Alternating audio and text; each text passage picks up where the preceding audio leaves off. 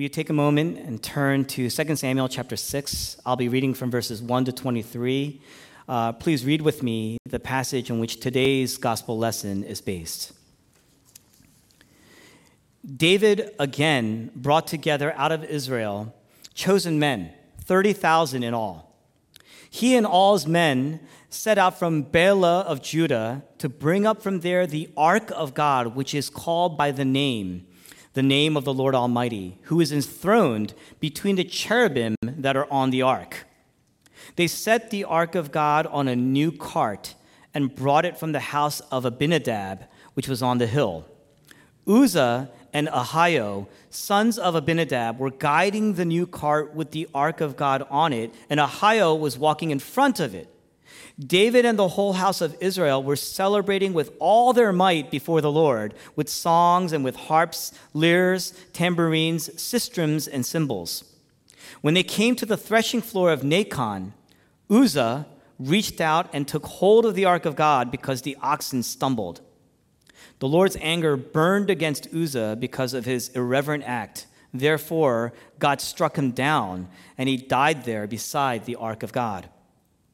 Then David was angry because the Lord's wrath had broken out against Uzzah, and to this day that place is called Perez Uzzah. David was afraid of the Lord that day and said, "How can the ark of the Lord ever come to me?" He was not willing to take the ark of the Lord to be with him in the city of David. Instead, he took it aside to the house of Obed-Edom the Gittite. The ark of the Lord remained in the house of Obed-Edom the Gittite for 3 months, and the Lord blessed him and his entire household. Now, King David was told, "The Lord has blessed the household of Obed-Edom and everything he has because of the ark of God." So David went down and brought up the ark of God from the house of Obed-Edom to the city of David with rejoicing. When those who were carrying the ark of the Lord had taken 6 steps, he sacrificed a bull and a fattened calf. David, wearing a linen ephod, danced before the Lord with all his might, while he and the entire house of Israel brought up the ark of the Lord with shouts and the sounds of trumpets.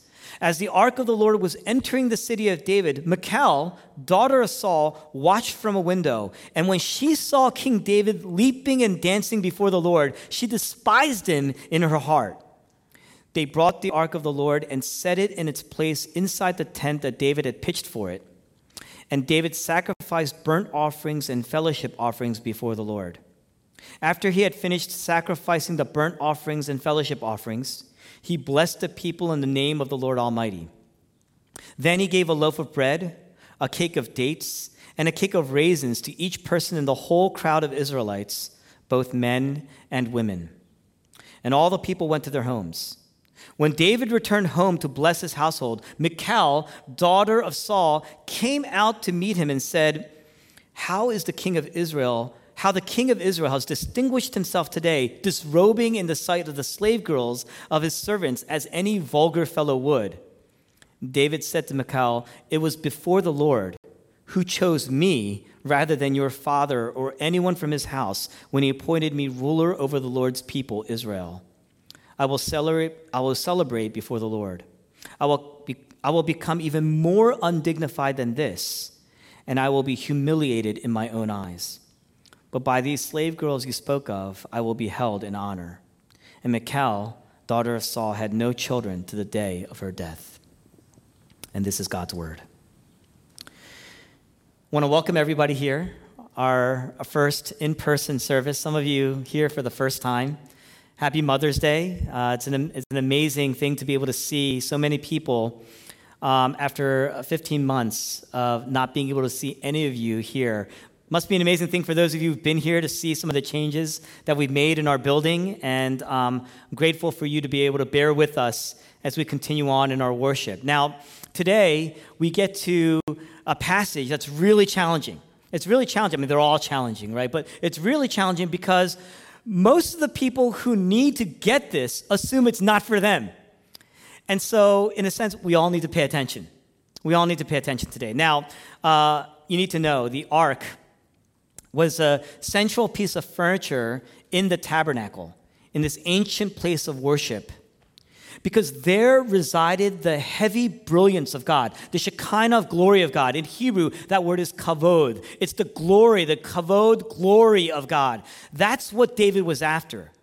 He's king now, and he's after the glory of God. He needed the glory of God. He wanted the glory of God. And I'm going to submit to you, we need it too.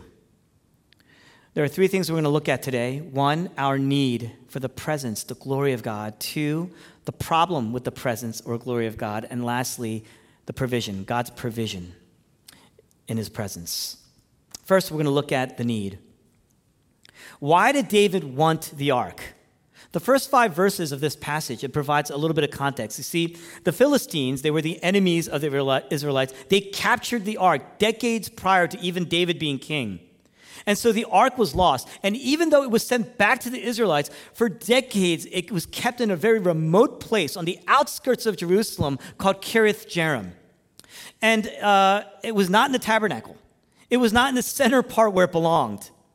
David is now king, and he established the capital at Jerusalem. So he brought the tabernacle to Jerusalem, and now he wants to bring the ark to Jerusalem. He wants to bring the ark to the center place. Why? One, he wanted God to be central to all of his people, to his society, to the culture. He wanted the presence of God to shape the culture of that society. And two, it was much more personal than that. Psalm 27. David writes what? One thing I ask of the Lord, this is what I seek, that I may dwell in the house of the Lord all the days of my life, to gaze upon the beauty of the Lord and to seek him in the temple. In other words, David was a leader. David is a king, but he knew, as powerful as he was, he knew that if he did not have the intimate experience of spiritual reality, he was never going to make it in life. Now, why did he need it? I mean, God is everywhere, right? God is everywhere. Why did David need the ark there? The ark represented the face of God, the immediate presence of God, the Shekinah glory presence of God. And David knew to experience real spiritual reality, in order to experience that, he needed the ark there. Now, we're going to get a little bit more practical than that. It's one thing to believe that God loves you. It's one thing to believe that God is gracious. It's one thing to believe that God deeply approves of you, but that's all intellectual. That's all cognitive. It stays here. Simply knowing these truths are not going to shape you with the foundations that you need to make it through all the valleys of life. Only if God's approval, only if God's love is more spiritually real to you than anyone else's approval, than anyone else's love, will you be able to not care what people say about you. That's what I mean by spiritual reality. Now listen, if you say, I believe God loves me, I know God loves me, but then you're just devastated by people when they confront you. You're just devastated. You're just so angry by their critique of you. No matter which way it comes to you, then God's love is not spiritually real. God's glory, his kavod glory. Glory is like weight. It's like there's no real weight. If the criticism of other people and their lack of approval for you is more important than God's love for you, that means that God's love, his presence, is not heavy. It doesn't outweigh other things in your life. David knew that if he had the intimacy with God, then he will have a joy that's not based on circumstances. It will not based on whatever people think of him. And it won't dissolve when there's trouble.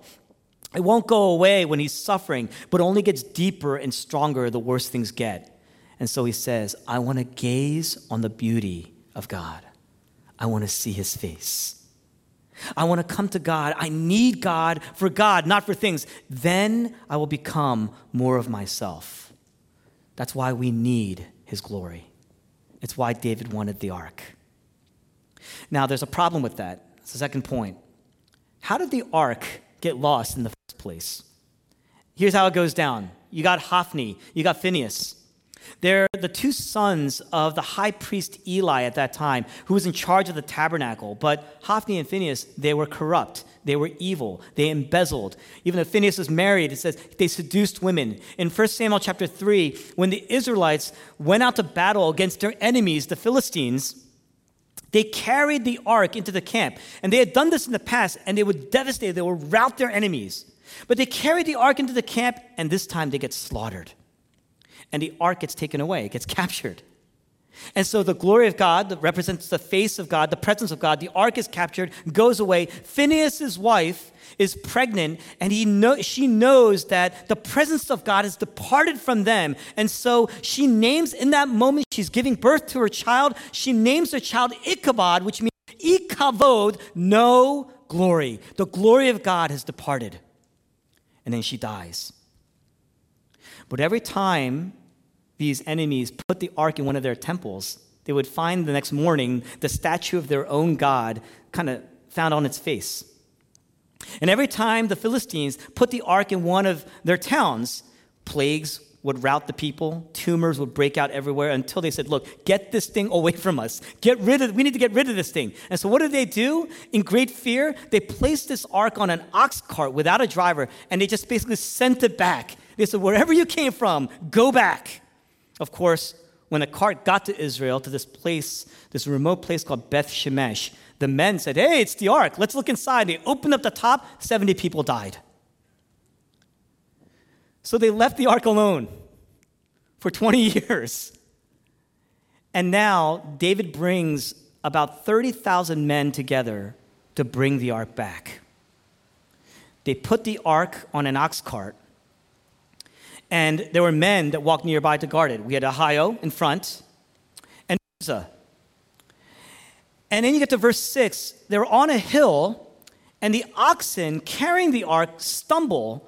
The ark is about to fall to the ground, so Uzzah instinctively puts out his hand to stop the ark from hitting the ground, and instantly he's killed. There are thousands of people celebrating, playing music, praising. It's that David is praising with all his might.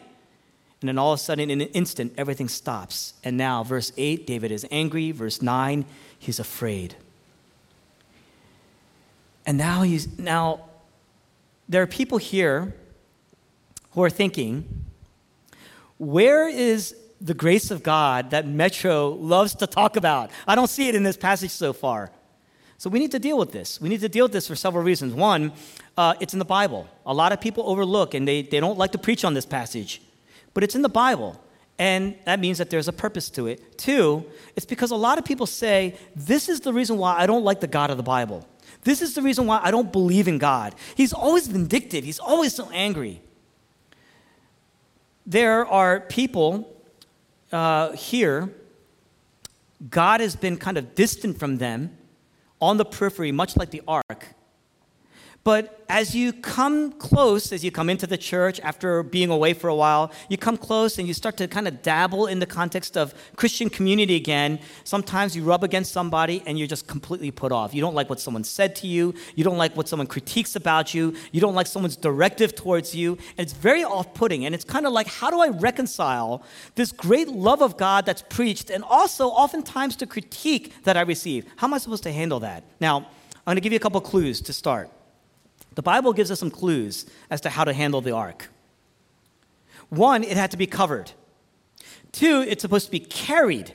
Right, this was placed on a cart, right? It's supposed to be carried. The ark had these golden rings on the side where poles are supposed to slide in, and 4 men, that's the third rule, the specific types of men, they're supposed to be priests that are trained for this work of carrying the ark. Lastly, you're not supposed to touch it. You're supposed to never touch the ark. In this passage, every one of those rules were violated. They were disregarded. Now, some of you are thinking, there it is. I knew it. Christianity, it's all about following the rules. But think about this. When the ark was placed on the cart in the first place, people had to touch it, and no one died. Why did only Uzzah die? And I want to submit to you that Uzzah isn't dead simply because he broke the rules. That's just the result. There's a deeper cause. There was a deeper violation. What is the ark? The ark was a chest, a wooden chest, about 4 feet long. And it's a wooden box overlaid with gold. The top slab was made of pure gold, and it was called the mercy seat. And you had these 2 golden angels, these cherubim that were facing each other over the seat. The ark was always veiled. It was always covered. And only one man, one time a year, would enter into the back area of the temple. He's called the high priest. He could only enter once a year and only through a blood sacrifice. Why? That's how you approach the face of God. That's how you approach the mercy seat of God, through a blood sacrifice. But why? It's because there's a chasm. There's a chasm that exists between God and man because of sin, because of our sin. The Ark of the Covenant is God's way of saying that there's a very great rift, a chasm, a sin debt between humanity and God. And you can't bridge it with your goodness. You can't bridge it just by striving, with your morality, by serving hard. It needs payment. It needs blood. It needs death. It needs atoning for. Uzzah died because he broke a rule, yes, but why did he break the rule? He was trying to do a good thing. He was trying to do a noble thing for God. He was trying to protect the ark. He was trying to protect God in a sense. What did he do? And here it is. Uzzah didn't understand the depth of that chasm, how wide that rift is. He didn't understand that it could only be bridged through an atoning sacrifice. You can't just walk up, and that's why the text says, because of his irreverence. His irreverence, it's not that God's saying, oh, I'm insulted, I'm going to kill you. No, that's not what happened. God had set up essentially, you want to see the face of God, but God says, you can't see my face. You want to see the brilliance of God. God says, you can't see my brilliance. Not because, I'm better than you, although he is. Not because he's holier than you, although he is. He says, my brilliance is so bright. My holiness is so holy. You ever look at the sun? It hurts your eyes. Imagine walking into the sun. You won't even get there. You're consumed. He says, my brilliance and my beauty are so brilliant, so beautiful, that it will just consume anything in its way. It will consume anything that is not holy. It will consume anything that is less beautiful. Uzzah didn't understand the chasm. His nobility, he thought, was enough. His goodness, he thought, was enough. That's what killed him. And it's actually killing us. You know why? Because there are people in the church right now who think every sermon is about everybody else but them. Or, because of their goodness, because you grew up in the church, you act as if you deserve a pass. Like, I know I'm a sinner, I do some things wrong, but I deserve a pass. You don't see the chasm.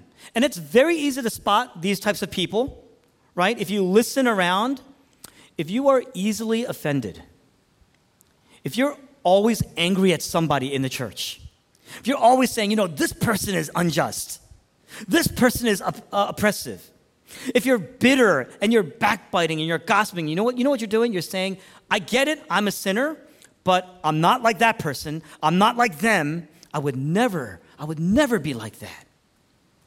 You believe you're more noble. You don't see how wide that chasm is. Uzzah grew up knowing about the chasm, but he either didn't believe how wide the chasm was, or he just didn't think he was bad enough, or he thought his goodness was enough. It's a very, very small view of the chasm. He's thinking, I'm going to do a good thing for God. It's going to be fine. Why did he put his hand out? The Bible says we naturally do this. We instinctively do this. We instinctively think against the truth about our own sin, how deep that sin is, how deep our sinfulness is, how core it is to our lives. Uzzah couldn't believe that God would rather the ark touch the ground. He's looking, the ground, it's dirty. I need to grab it before it hits the ground. God would rather the ark touch the ground than touch your hand. Think about it. The soil is good. It does exactly what God designed the soil to do. You plant something in it, and it grows. Soil didn't sin.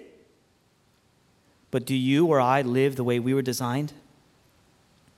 Do you or I live reflecting the image of God? No. We're broken images of God. We profess to know about the gap, but like Uzzah, we despise it. We don't want to hear about it. We don't really internalize it. We avoid it. We fight it. You know how you know? When your friend, or those of you who are married, when your spouse calls you out, you never say upon hearing, usually it's not, they don't usually say it the nicest way. I get it. It's not what you said. It's the way you said it. We always say that, right? But the reality is, we don't like the truth. You could be really nice about it, right? What do? We never say, oh, I see your love for me. You want to rescue me from my sinfulness and my pride.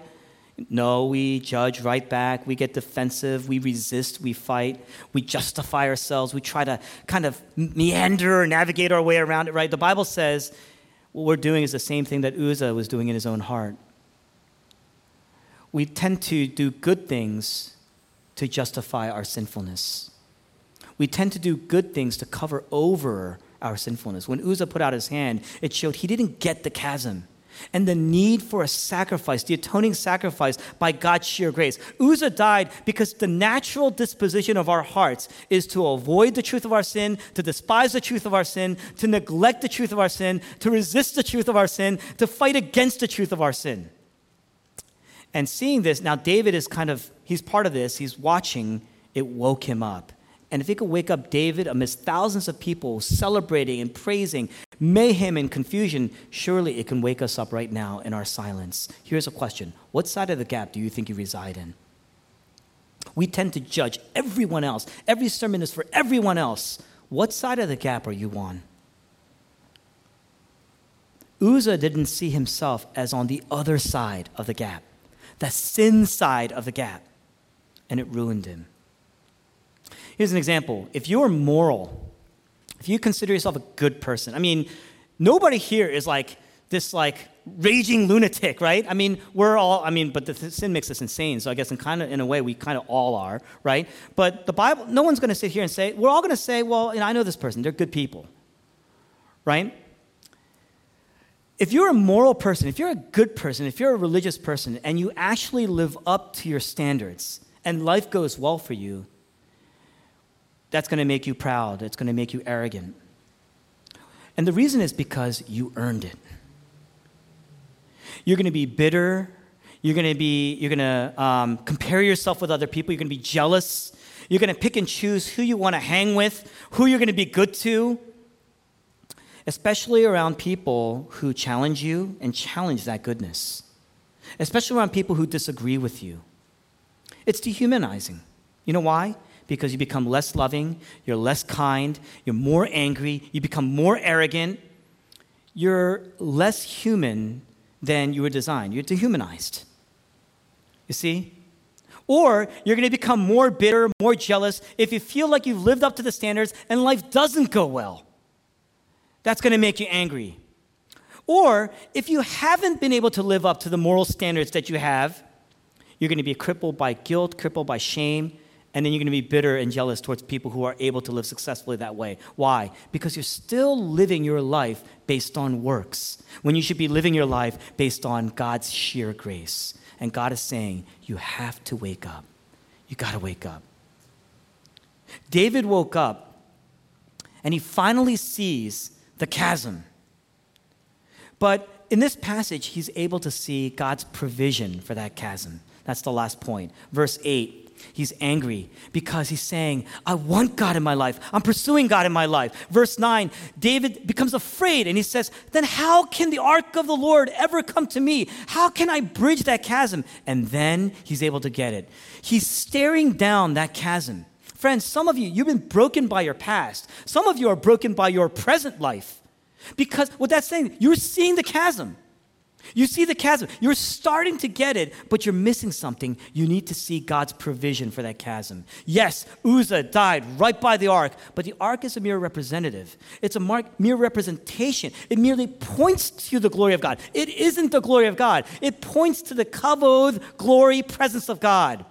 But it also points to the mercy of God. You see that slab of gold that the angels were pointing towards each other. Right there is where God resided. It was known as the mercy seat. When David left the ark after Uzzah died, he left it at this person's house named Obed-Edom. It was kept there. Obed-Edom the Gittite, which means that he was living in Israel, but he was an immigrant. He was a foreigner. Now, when the Philistines had captured the ark, tumors broke out. When the ark got wheeled over to Israel in Beth Shemesh, 70 people died. When Uzzah tried to do the good thing and touch the ark, he died. But these guys are thinking, David is thinking, Obed-Edom doesn't stand a chance. He's from an enemy country. He's a foreigner. He's not Israelite. What does he possibly know? What could he possibly have? He doesn't stand a chance here. But verse 11, the Lord blessed Obed-Edom and his entire household. In fact, later they say that everything he has is blessed. Obed-Edom the Gittite means he was from Gath. You know who's from Gath? Goliath was from Gath. So he's literally an enemy. He's literally a foreigner. But he descended from the line of priests called the Levites. And so his name actually means neighboring servant. You know what that means? If you're from a line of priests, you understand the gap. You understand the chasm. You understand the holiness of God. Priests understand the need for a sacrifice. That's what they did. And so Obed-Edom stands in the gap. He offers himself in a way, in a sense, and he represents the people to bring back the ark.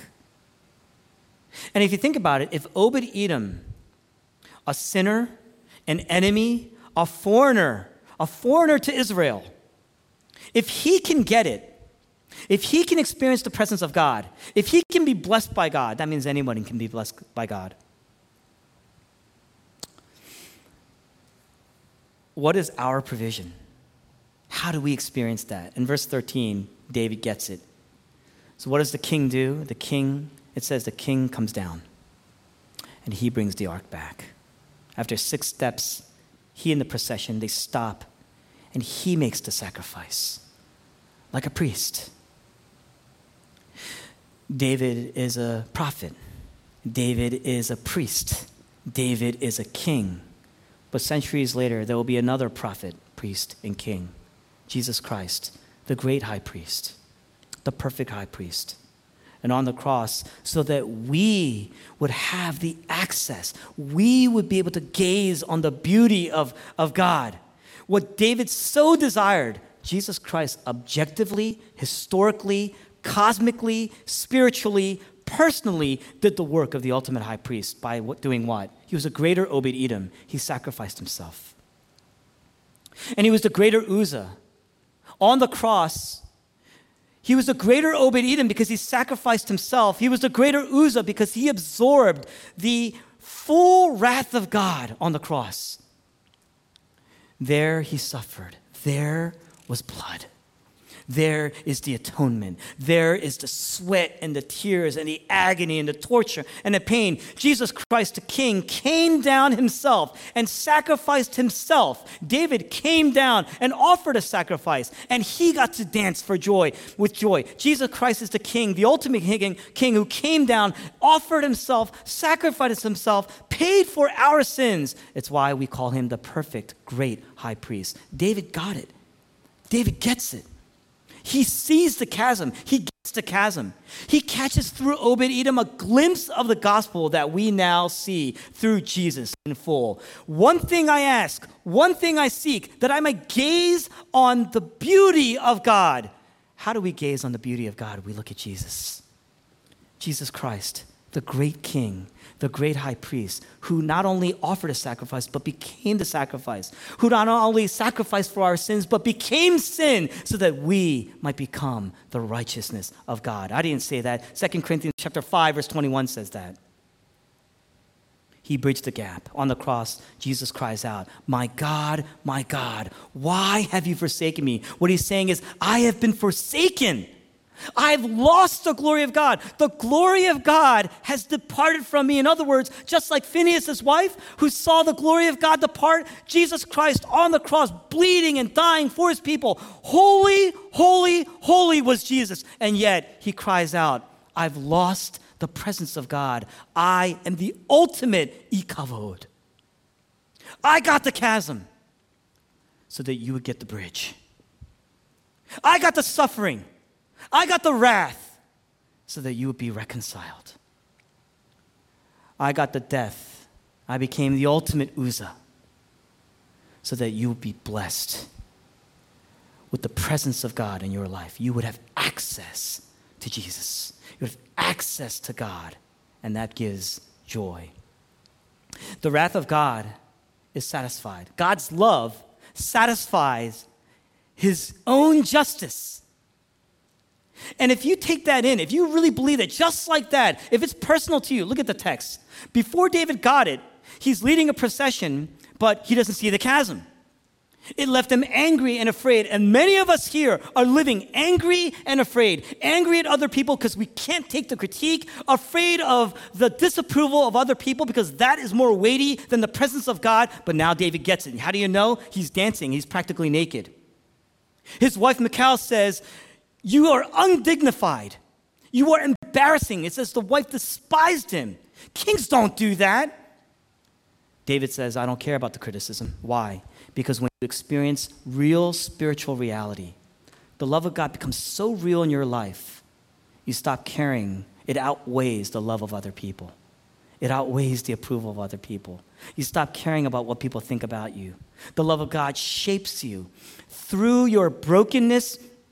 And this broken experience, the love of God will shape you to not only see the chasm, but see the sacrifice of Jesus. There is the approval that you need. The only approval that you need. There is the validation, the only validation that you need. Will that be more real to you? Will it outweigh any other love in your life? Will it outweigh any other desire or pursuit in your life? To the degree that you sense how much you are loved, like David, you will dance. Let's pray together.